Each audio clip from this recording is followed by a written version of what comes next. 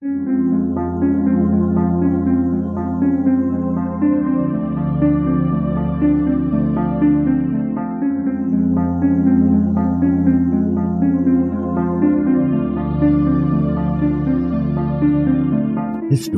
tells the story of the world and of our lives. Sometimes that history goes bump in the night.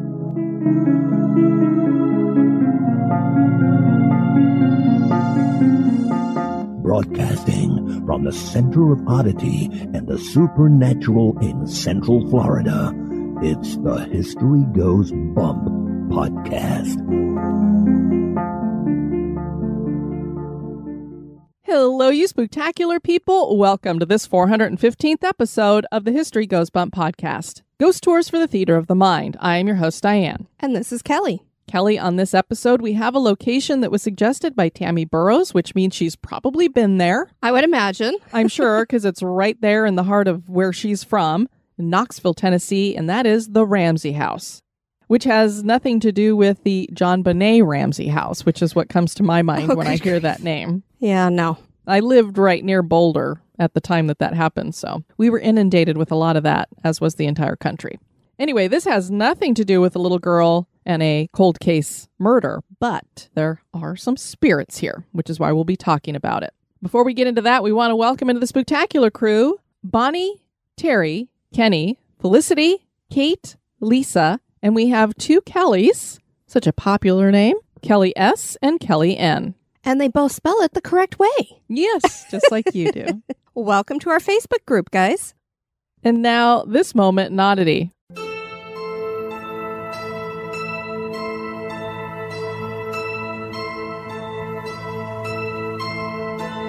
The moment in oddity was suggested by Bill Richardson. In May of 1754, the French and Indian War broke out and tensions were running high all throughout New England. That summer, something peculiar occurred in the town of Windham, Connecticut. In the middle of the night, residents were awakened by a horrifying scream. Not just a scream, a shrieking roar. There were many voices in the sound. Some thought it was an attacking group of Native Americans. Others thought enemy forces were coming. Windham's militia leader, Eliphalet Dyer, called the militia to form. They fired their muskets into the darkness until daylight broke. Then a scouting group was sent out to see how successful they had been.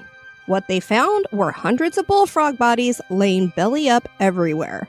A large group of bullfrogs had descended on a large puddle, which is all that remained of a pond on Dyer's property. The people of Windham realized that the cries they heard were bullfrogs crying out for water. The incident is known as the Great Windham Frog Fight. 3 ballads were written about it, and even an operetta was performed in 1888. The Windham Bank even issued banknotes with an image of a frog standing over the body of another frog, and that certainly is odd.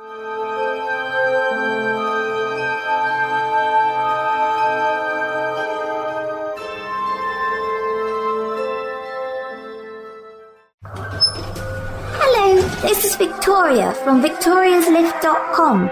When I'm not taking those who must choose their destiny for a ride on the lift, I'm listening to History Goes Bump podcast. History isn't boring, it's terrifying. The past remains with us, and so do its spirits. Can you hear them calling? They want you to know their stories. Listen now to their voices and the truth from the past. And now, this month in history.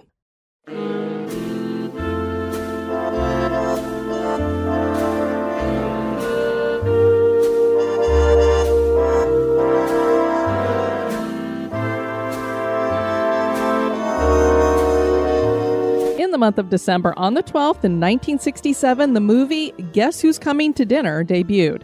The movie starred Katharine Hepburn and Spencer Tracy as the parents of Catherine Houghton's character, Joanna Drayton. This was the last film Hepburn and Tracy made together. It was a pivotal film for its time because it showcased an interracial couple in a positive light. This was a romantic comedy drama from director Stanley Kramer, and Sidney Poitier starred as Joanna's fiancé. In 1967, interracial marriage was still illegal in 17 states until the Supreme Court passed anti-miscegenation in June of that year. In 2017, the film was added to the National Film Registry as being culturally, historically, and aesthetically significant. Joanna's parents disagreed with each other about how they felt about the relationship. Poitier's character tells the parents he will leave the relationship unless the couple both give their blessing. Joanna invites her future in-laws to dinner, and they are shocked to find out that their son is engaged to a white woman. In the end, both sets of parents support the marriage.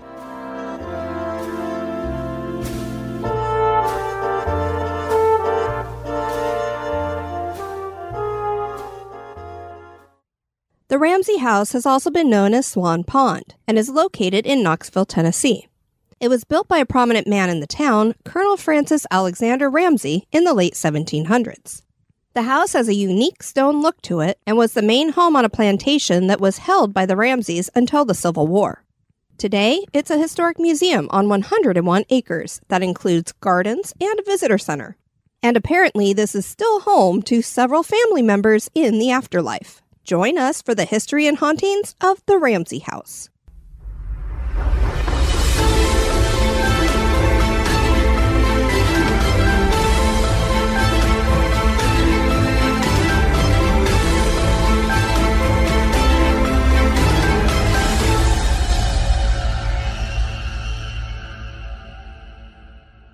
Knoxville, Tennessee is located at the headwaters of the Tennessee River in the heart of the Great Valley of East Tennessee that was once the hunting grounds of the Cherokee. A burial mound is evidence of an even earlier indigenous group. James White founded the town in 1786, and he built several cabins and a fort he named White's Fort. Wonder what he named it for. The Knoxville name came in 1791, and the city grew quickly, becoming the first capital of Tennessee. Early on, the town had several taverns and no church, so that tells you a little something about how ruckus it could get around there. This isn't the first place we've talked about having lots of bars and no church. Seems to be a theme. It does. The railroad and river made Knoxville into a distribution center. The city found itself split during the Civil War and was occupied at different times by both the Confederacy and the Union. The University of Tennessee was founded here as well, starting as Blount College. Francis Ramsey would move here and build his home. Francis Alexander Ramsey was of Scotch-Irish descent and was born in Pennsylvania in 1764. He joined the cause during the Revolutionary War, fighting alongside General George Washington and working his way up to colonel. I have heard that the colonel was an honorary title, so I don't know if he legitimately worked up to that, but they called him colonel, so. Like Colonel Sanders. No. Yes, but this guy didn't make chicken. When he was 19, he set his sights on East Tennessee and relocated to Greene County. Ramsey joined an exploration group that included James White to search out new areas of settlement, and he helped found Knoxville. On one of the trips to the area, Ramsey found a pond that had been dammed by a beaver, and it was full of fish. He named the pond Swan Pond and asked for a land grant in 1786. It's my understanding that there were some swans on the pond, and that's where the name came from. That would make sense. It would make sense, because I'm like, why would he call it Swan Pond? But yeah. He served as an official with the early state of Franklin that failed in 1788. Ramsey would continue his work in the government of the Southwest Territory and state of Tennessee, which earned statehood in 1796. In 1789, Ramsey married Margaret McNitt Alexander, whom everybody called Peggy. I don't know where they got that from, but I will tell you, I actually had a client who was named Margaret, and her nickname was Peg. I wonder if there's something to do with that. I don't know, but I when I read this, I'm like, wow, that's the second person I've heard with the first name Margaret that goes by Peggy or Peg. So, interesting. Things that make you go, I'm sure one of our listeners probably knows. So if you do, please email us and let us know. In 1792, he decided it was time to move Peggy and their children to Swan Pond, and they built a log cabin to live in while the mansion was being constructed. The mansion was completed in 1797. During the construction, Ramsey had the pond drained because he was worried about malaria. Possibly a bit of precognition because malaria would be what eventually took his life. I always think it's so interesting when people are like afraid of something or worried about something and then that ends up being the way they die. It's almost like you know that that's going to get you, but you don't know kind of thing. It makes me wonder if that's why I just have always had issues with planes. I mean, I loved them when I was a kid, so maybe not, because I would think you'd have a forever fear of something. I would imagine. My main thing is I have a fear of, I say heights, but I think it's more a fear of falling. And so a plane up in the air falling out of the sky is what really worries me. Right. Architect Thomas Hope designed the house. Construction began in 1795 and local pink marble was combined with a bluish-gray limestone as the main material. The house is 2 stories and done in the late Georgian style. This included hand-carved cornices and window arches that have 9 narrow stones each. The kitchen is attached to the main house via a dog trot. And in case people don't know, a dog trot is a breezeway that you find between 2 wings of a house. Oh, I was thinking it was a dog run. That's exactly what I would have thought. I'm like, I wonder how it got the name dog trot. Again, maybe one of our listeners knows who's in architecture, but I'm just like, it just seems kind of like it's a hallway kind of thing between 2 wings of a house. The house has 6 fireplaces, but only 3 chimneys. So they must be connected From like floor to dually. floor. I'm thinking that's what the case is. So the first floor and the second floor have fireplaces right on top of each other. This was the first house in Tennessee to have an attached kitchen. Oh, wow. So most places at this time would have had your, kitchen that was a separate building out back. So that dog trot actually made it very unique because most people would not have attached their kitchen to the house. I would imagine it possibly had to do with something of the risk of fire. Oh, I'm sure that's what it was. Yeah. And maybe they felt a little bit like they could do that with this house because it's made out of all stone. So your chances of having it burn down, it's limestone and marble, probably not going to burn down very easily. The interior is similar to many historic mansions with a front door that opens into a hallway with a dining room on one side of the hallway and a parlor or library on the other side. There are 2 bedrooms on the second floor, and mysteriously, there is another door on the second floor that's an entrance. That's the way I heard it described everywhere. I don't know if anybody's been to this house, and maybe you can inform us more on this. I didn't see any stairs leading to it, so I think that's why it's like a mysterious door. Because it's like, why would you have another door that's an entrance that you can't get to? I wonder if perhaps they were planning on building a balcony. Maybe, or maybe there was something like wooden stairs that had gone up to it. And Sure, this time they, fell apart. I don't know. Could be. Yeah, a second set of stairs. I would think that they would have that almost like an additional, not a mother-in-law's unit, but, additional secondary living space for someone else. I don't know. Well, and as we're going to talk about here, they had slaves that lived in the house. So I'm wondering if that was like another entrance for them to come in so they weren't coming in the front door. There are 2 stories on the kitchen wing. We don't know this for certain, but the house slaves probably lived on the second floor of the kitchen wing. The Ramsey slaves didn't work the land. They had indentured servants from the north for that. Peggy didn't get to enjoy the house for long. She died in 1805 at the age of 39. In 1806, Francis married a second wife, Anne Agnew Ramsey. She died in 1816. In 1820, he married for the 3rd time to a woman named Margaret Christian Russell, so he must have liked the name Margaret. This was also her 3rd marriage. Francis died that same year from malaria. 5 months after his death, Margaret gave birth to their son, Francis Alexander Ramsey Jr. Ramsey had 3 other children that made it to adulthood: James Getty McCready, William Bain Alexander, and Eliza Jane. Another son, who had also been named William Bain, died when he was 8 years old. That just strikes me as kind of weird that you would name your children the same name, because it'd be one thing if he died like near childbirth or at childbirth or something like that, and you really liked the name, or it was a family name you wanted to make sure went on, but after he already made it to 8? Yeah, that's a little unusual. Yeah, seems unusual.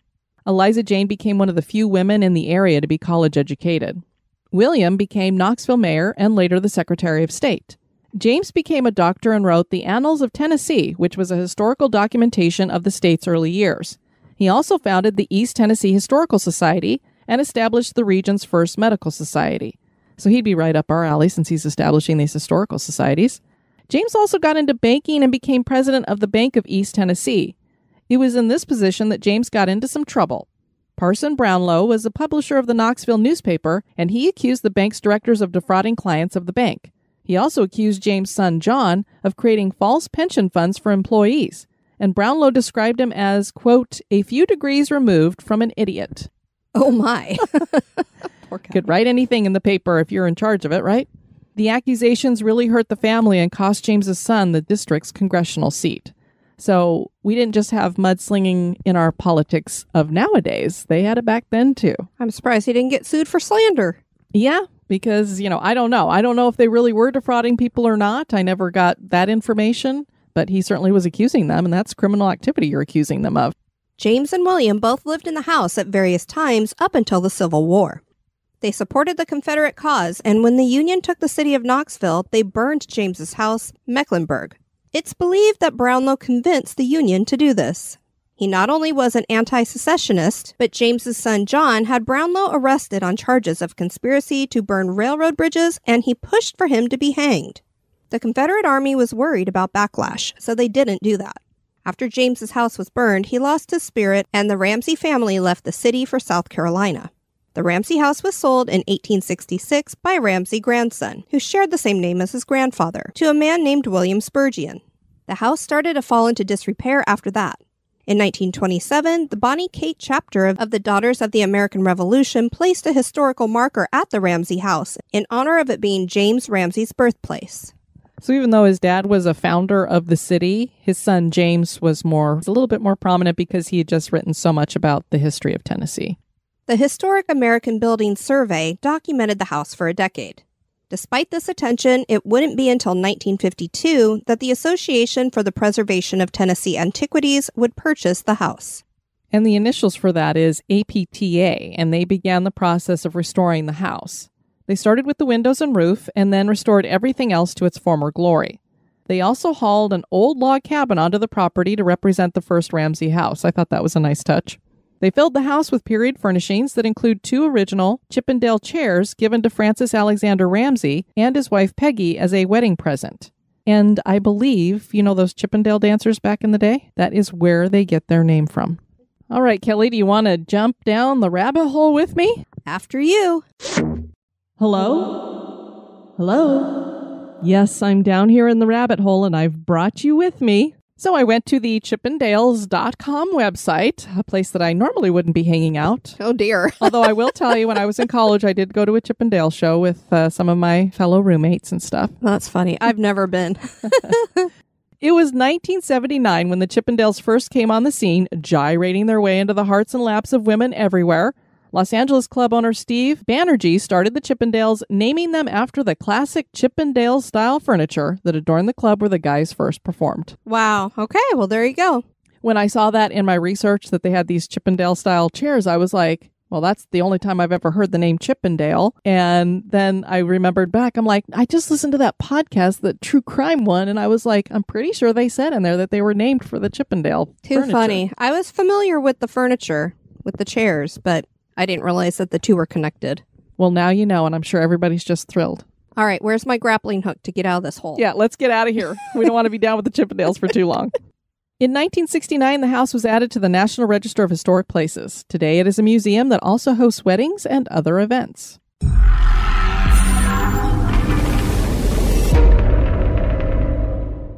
At Halloween, the house has hosted an event called The Spirits Within. And for good reason, because apparently this house is haunted. There are stories of a Revolutionary soldier walking by a window, and members of the Ramsey household continue to live here in the afterlife. The house was formally investigated and had a documentary produced about the findings. This investigation took place in May of 2013. J. Adam Smith and Lindsay Watley of Haunted Knoxville Ghost Tours conducted the paranormal investigation, and Patrick Watson of Maple Tree Productions produced the documentary. It's called Historic Hauntings, a Paranormal Study of Ramsey House. The film features Smith and Watley communicating with spirits on the second-floor master bedroom with a flashlight. They ask the spirits to turn on the flashlight, and it blinks several times on its own. They also play several EVP that they captured. Kelly Weatherly Sinclair was the executive director in the house in 2019 when WATE 6 visited for a Halloween segment. She told the reporter that they have experienced many things in the house. It can be anywhere from seeing a shadow walk by to hearing footsteps. There are several that we think we've identified. One is Billy, the 8-year-old. Another is Anne, Francis's second wife. Another we think is Reynolds, and another one is Seth. And those are all different walks of life. A child, a mother, a grandfather, and we think one of the slaves that was here. Sue Jones was a museum assistant, and she said, I heard the guy in the other room go, "Oh my." I go, "What's the matter?" "Well, somebody just swore at me." I said, "Oh, that's just Seth. Don't worry about it." So we go, "Seth, what do you want?" And the box said, "Stairs." So we all go over to the stairs. Those stairs are the ones that lead up to a dormitory, but no one ever goes up there anymore. The door there will shut on its own, and Seth has something to say. Jones also said that Billy has occasionally tapped her on the arm to let her know he was there. Cars driving past the house when it is closed have called saying that they think someone is broken in because they'll see a figure looking out of a window. After the security company received calls 4 times for the same thing, and each time finding nothing and no one at the house, everyone finally had to admit it was a spirit. The spirit is described as a tall, thin woman with hair up in a bun. They believe this is the second wife of Colonel Ramsey, Anne. There are also descriptions of a woman in black looking out a window. We're not sure if this is the same entity or if it's just, at one time somebody said, oh, it was a tall, thin woman with a bun. And then somebody else said, I saw a lady in a black dress, but she might have had her hair up in a bun too. I mean, I find that really interesting. Maybe you do get to do a wardrobe change whenever you feel like in the spirit world. And it makes me wonder, because a lot of women would have worn their hair up in a bun. How do they know it's his second wife? Because I'm thinking if you're seeing a woman wearing black at that time, she would have been in mourning. So this could have either been his last wife after he passed away, because they weren't married for very long. Right. Or maybe one of his other wives was... It probably would have been his first wife, mourning the loss of their Billy. child. Yeah. The Ramsey house is a very unique looking home. Definitely a one of a kind. Is the Ramsey house haunted? That is for you to decide. Well, I wish we could have found a lot more on this particular location. Usually when I can't get a whole lot, I make it just one of our bonus casts. But it really is a very unique home. And so I wanted to put it on for the main feed so that people will go check this out. We want to find out more about it. So if anybody's been there, let us know. Have you ever felt anything while you're there? Because the thing is, they had that one investigation that they keep making a big deal out of because they made it into this little documentary, which I haven't been able to find anywhere to watch. But clearly, it needs some more investigators to get in there so we can find out more. I'd be game. Another interesting haunted location in Knoxville is a bridge. This isn't like the crybaby bridges all over the country. The Gay Street Bridge crosses the Tennessee River. It was completed in 1898 and is the oldest vehicle bridge in the city. The bridge was designed by Chief Engineer Charles E. Fowler with a steel spandrel-braced arch and a concrete deck. The deck is 42 feet wide with 2 vehicle lanes, although when it was first installed, it had trolley tracks. Those were removed in 1938. This was a challenging spot for a bridge. There had been 4 other bridges here previously.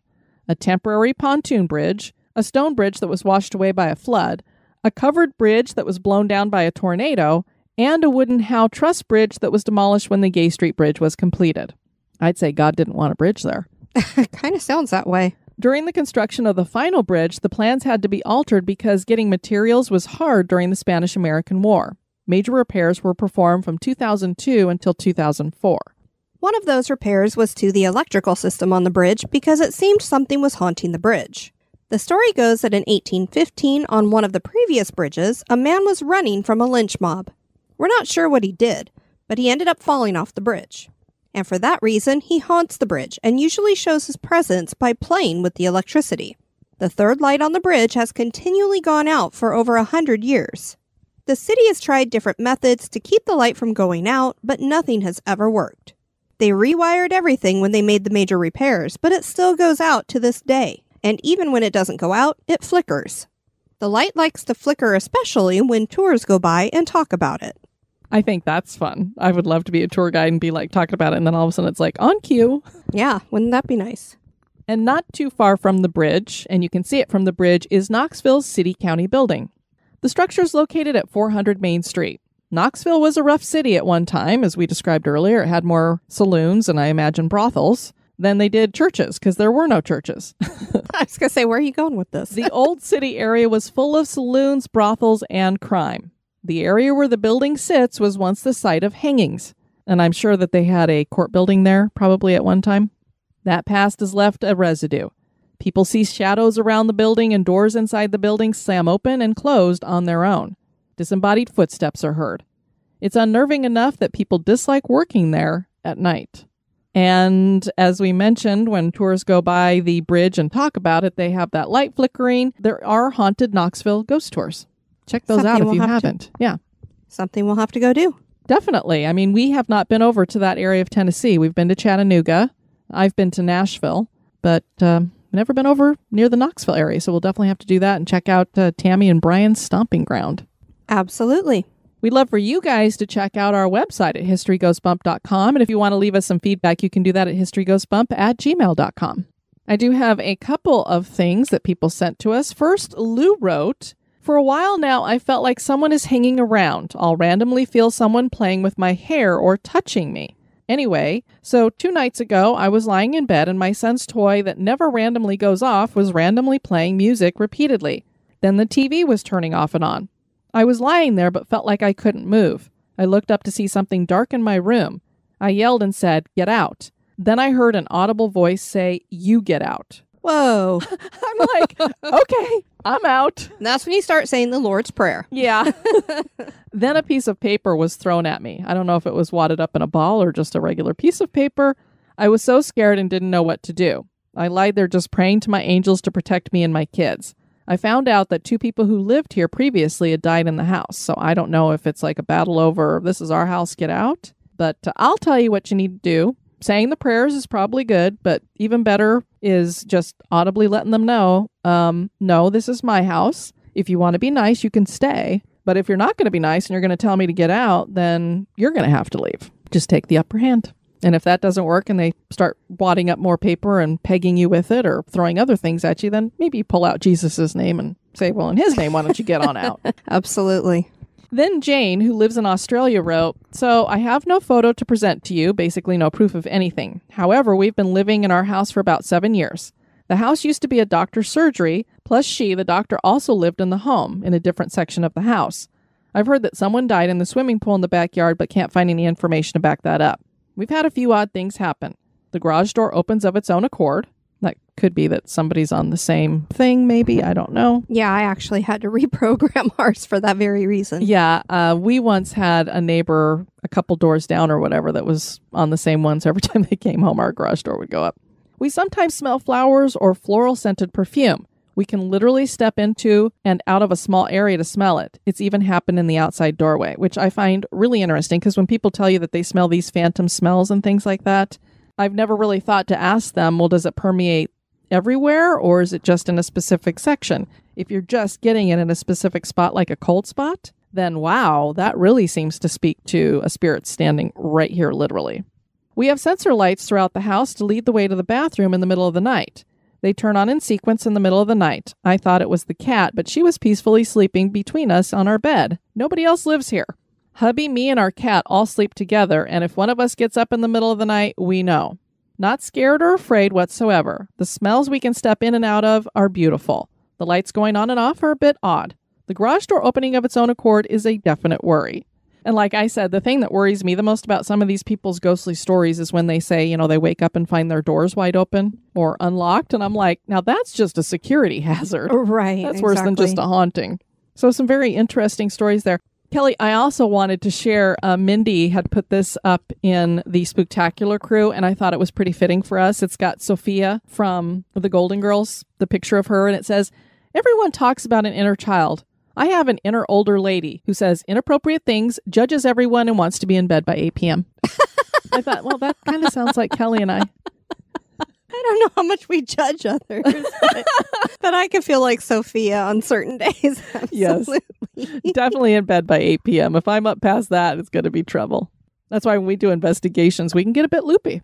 You know, I'm just always a sarcastic person, so that's why I feel like Sophia. Yes, she was saying inappropriate things. That's like me when I'm just very, very sarcastic about many things. Me too. And that's the hard thing about social media and being online or texting, because sarcasm doesn't come across very well. This is true. And then we did a couple of episodes ago, Miss Molly's Bed and Breakfast and Amy Martinez's daughter. We played audio between her and her fiance of some experiences they had there. And people may recall that her fiance's father's spirit seemed to have some communication with them. And it told them, because she's pregnant, that she was going to have a little girl. Well, it turns out that they found out they're having a little boy. So the father-in-law ghost was wrong, but I did say I don't believe that ghosts can be psychic. So, and you know, they can hide those things on the ultrasound. I mean, sometimes the doctor's wrong. No, exactly. Sometimes the doctor's wrong too. So congratulations to Jade and her fiance. Absolutely. I want to thank you guys for tuning in to this episode. I've been your host, Diane. And this has been Kelly. You take care now. Bye-bye. Bye-bye. This episode is brought to you by our executive producers. Dispatches from the Grave Digger. First, we want to thank Brendan Timoney for his donation. And Sarah Midden, we are going to be moving you into a garden crypt. So in 3 months, you're going to be getting your HGB logo mug. And then after a year, you get a t-shirt. Awesome. Thank you so much for supporting History Goes Bump. We really could not produce this show without you. And if you want more information about the tiers that we have on Patreon, just go check it out. You'll be able to see how many extra episodes you get, what different goodies you get throughout the year. Maybe it'll be a New Year's resolution to support one of your favorite podcasts. Thanks, guys. We appreciate you. Have a spooky experience that occurred at an historic location? Want to give us feedback or have a suggestion for the show? Share it with us at historygoesbump@gmail.com.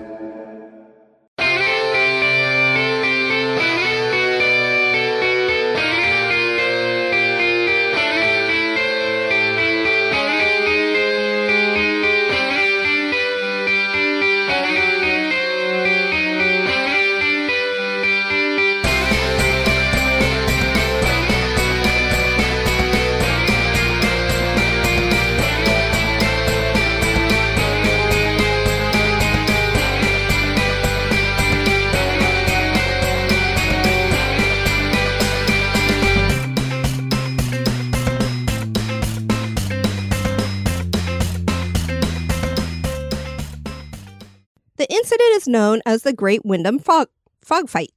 They fight in the fog with frogs. It's a fog fight. Foghorn Leghorn. I think he initiated the whole thing. Well, I do declare. Oh boy, already going off the rails. Look out. 3 ballads were written about it, and even an operetta was performed in 1888. I'd like to know how they sang that. The operetta? I don't know, but it would be. Very Was there some ribbiting interesting. in there? Yeah, I don't know. Uh-oh, we've got the giggles. Oh no, this could take a while to get it back under control. The house was formerly Formerly? Ay.